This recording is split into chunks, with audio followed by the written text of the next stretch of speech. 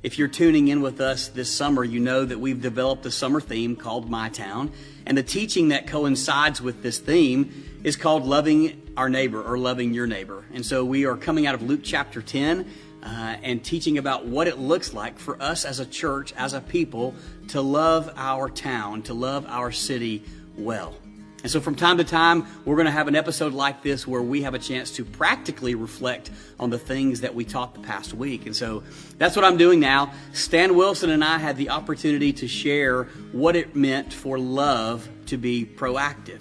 And so I want to get practical about that. But I want to begin by reading Romans chapter 12, verses 1 through 2 out of the Message version. Here's what it says. So here's what I want you to do, God helping you. Take your everyday life, you're sleeping, you're eating, going to work, and walking around life, and place it before God as an offering. Embracing what God does for you is the best thing you can do for Him. Don't become so well adjusted to your culture that you fit into it without even thinking. Instead, fix your attention on God, and you'll be changed from the inside out.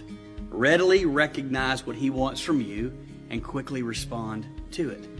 Unlike the culture around you, always dragging you down to its level of immaturity, God brings the best out of you, develops well-formed maturity in you. So what would it really look like for us to intentionally take our everyday life, every aspect about life, and offer that to God as an offering, as a way of us interacting with the world around us every day? I think it begins with us really contemplating on what's going on in the world around us. We're experiencing things right now that literally most people have never lived through. We've never experienced a pandemic before like this. At least most people have not in their lifetime. And it is affecting the way people interact with each other. There are many devastating things that have occurred because of this pandemic. Many people have lost their lives. Jobs are being lost. It's affecting homes. It's affecting relationships. So we really have to begin to think about why people find themselves stressed out and so full of anxiety. They tend to react with intensity and with harshness. And it just makes me wonder, what might our interactions need to look like with others given the circumstances? Because so many lives have been changed. So here's just 3 practical ways that maybe we could love our neighbors well right now. Just in our temperament, in our speech, in our behavior. Let's think about this.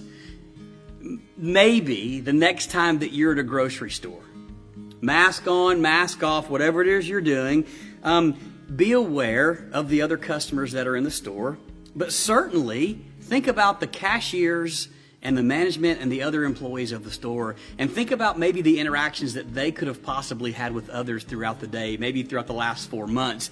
And I guarantee you, as you begin to have conversations with some of them, some of those interactions aren't very pleasant. So what might it look like for you to walk into that store, to smile, to be gentle, to offer a word of kindness just with the very people that you interact with in the grocery line, at the cashier? What might it look like to treat them with compassion, to plant seeds of compassion? And they may not remember you, but they will remember how you treated them. So there's one way. How about this?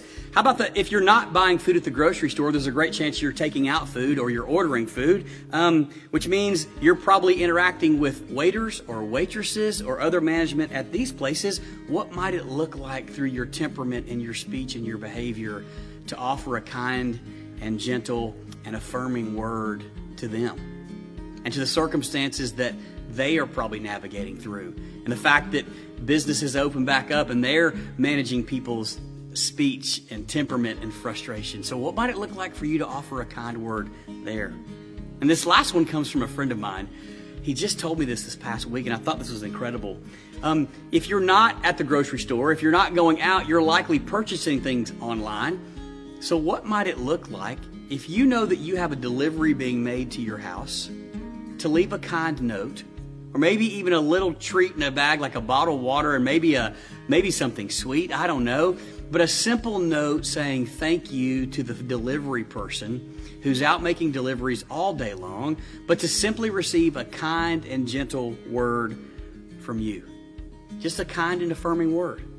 And these are just three simple, quick ideas, and there are more. But each one of these interactions actually serves as an invitation. An invitation to imagine and realize that God is active in this world, and He is active through His people. And as instruments of the kingdom, you and I are expressions about how God feels about this world.